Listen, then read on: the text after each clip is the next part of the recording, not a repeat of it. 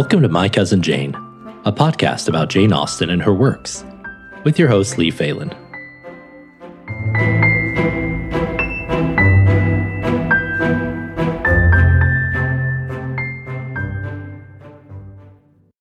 Welcome back to My Cousin Jane, everyone, or if you're a first-time listener, thank you for joining us. Though you can, of course, listen to these episodes in any order, I highly recommend you listen to each season from the start. In each episode, we look at what you might think of as the behind-the-scenes featurettes or deleted scenes of a particular chapter in Austen's books, and sometimes I'll refer back to the content of a previous episode, so be sure to go back and listen to those when you get a chance. So once again, this season we are turning our attention to Jane Austen's most popular book, Pride and Prejudice, and today we're going to be talking about Chapter 2. Now, Chapter 2 is even shorter than Chapter 1 by my estimation, and two important things take place in this chapter. First, we find out that Mr. Bennet secretly visited Mr. Bingley without telling anyone, despite what he always led his wife to believe. And second, we meet some of the daughters of the Bennet family and get some hints as to their personalities. Now, most of my listeners will probably already know this, but just so we're all on the same page when we discuss the family, I want to talk really briefly about the 5 Bennet daughters, even though they're not all explicitly mentioned in this chapter. The eldest is Jane. Throughout the book, we learn that she's considered the most beautiful, though rather shy, and the least judgmental of the family. The second eldest is Elizabeth, though her father often calls her Lizzie. She's the main protagonist, and most of the novel takes place from her point of view. Third in line is Mary, and Austen is not very flattering when she talks about Mary. Mary's defining trait in the novel is that she works really hard to improve herself both in reading and in musical performance, but her opinion of her talents exceeds her actual abilities. Next is Catherine, known almost exclusively in the novel as Kitty. She doesn't play a very large role in the book, acting mostly as her younger sister's comrade in arms. And then finally we have Lydia, the youngest sister. Lydia is portrayed as an impetuous young woman who appears to have little to no regard for the restrictions of propriety. Though on the bright side, she is the tallest. So with those introductions out of the way, on to an important topic, hat trimming. When Mr. Bennet reveals his big surprise to the family, Lizzie is in the middle of trimming a hat. So I want to talk about this because it comes up again later in the book, and fashion was such an important aspect of Regency life. Just like today, during the Regency era, what was considered fashionable was constantly shifting. Fashion advice at the time pointed out that while it wasn't easy to judge someone's talents, learning, or character, your sense of fashion was under constant scrutiny.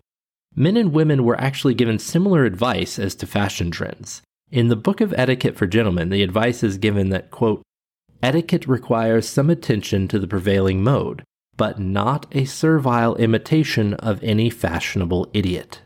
Meanwhile, the section on bonnet trimming and construction in the Lady Self-Instructor cautioned, no doubt, in the choice both of material and of color, considerable deference must be paid to the prevailing fashion. It is well to avoid the two extremes into which some people are very apt to fall. The one is an entire disregard to the prevailing taste, and the other, a servile submission to its tyrannic sway. A medium course is the only sensible one, and in this, good sense will dictate how far to go and where to stop. Now, there was also a strong sense among some women of the time that rather than having your dress follow the prevailing fashion of modern England, your choice of clothing should be dictated by your body type and complexion. So there's a relatively famous Regency fashion book called The Mirror of Graces, which was published in 1811, and it was written anonymously. The author's name is simply a lady of distinction.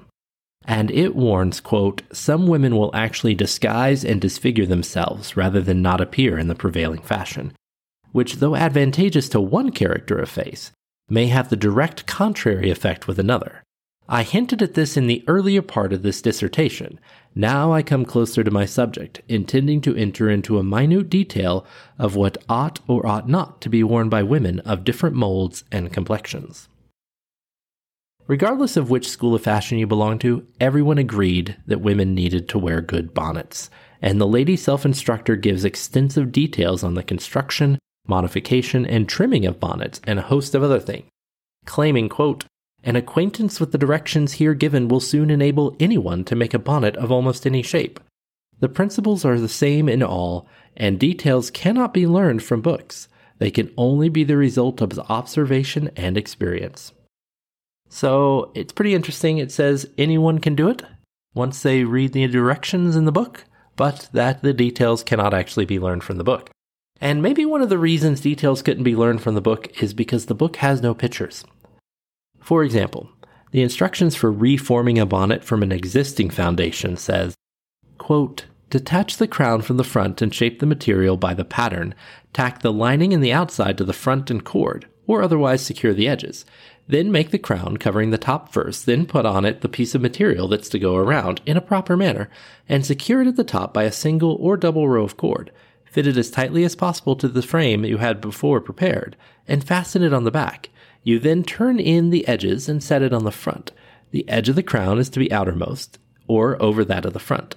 You put in the head lining and attach the curtain as in the former examples, and trim it as you choose. Patience required indeed. So leaving fashion behind for a minute, last episode we talked about the etiquette of introductions. Mrs. Bennet is determined that in this particular instance the social norms be properly adhered to.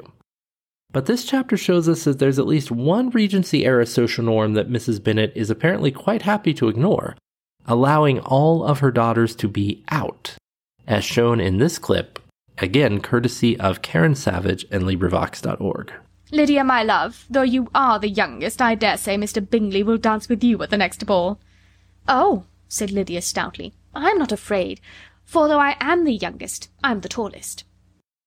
So Lydia, not even 16 yet, none of her older sisters married, normally would not be present at social situations. She would not even be out in public without her governess or her mother to attend her.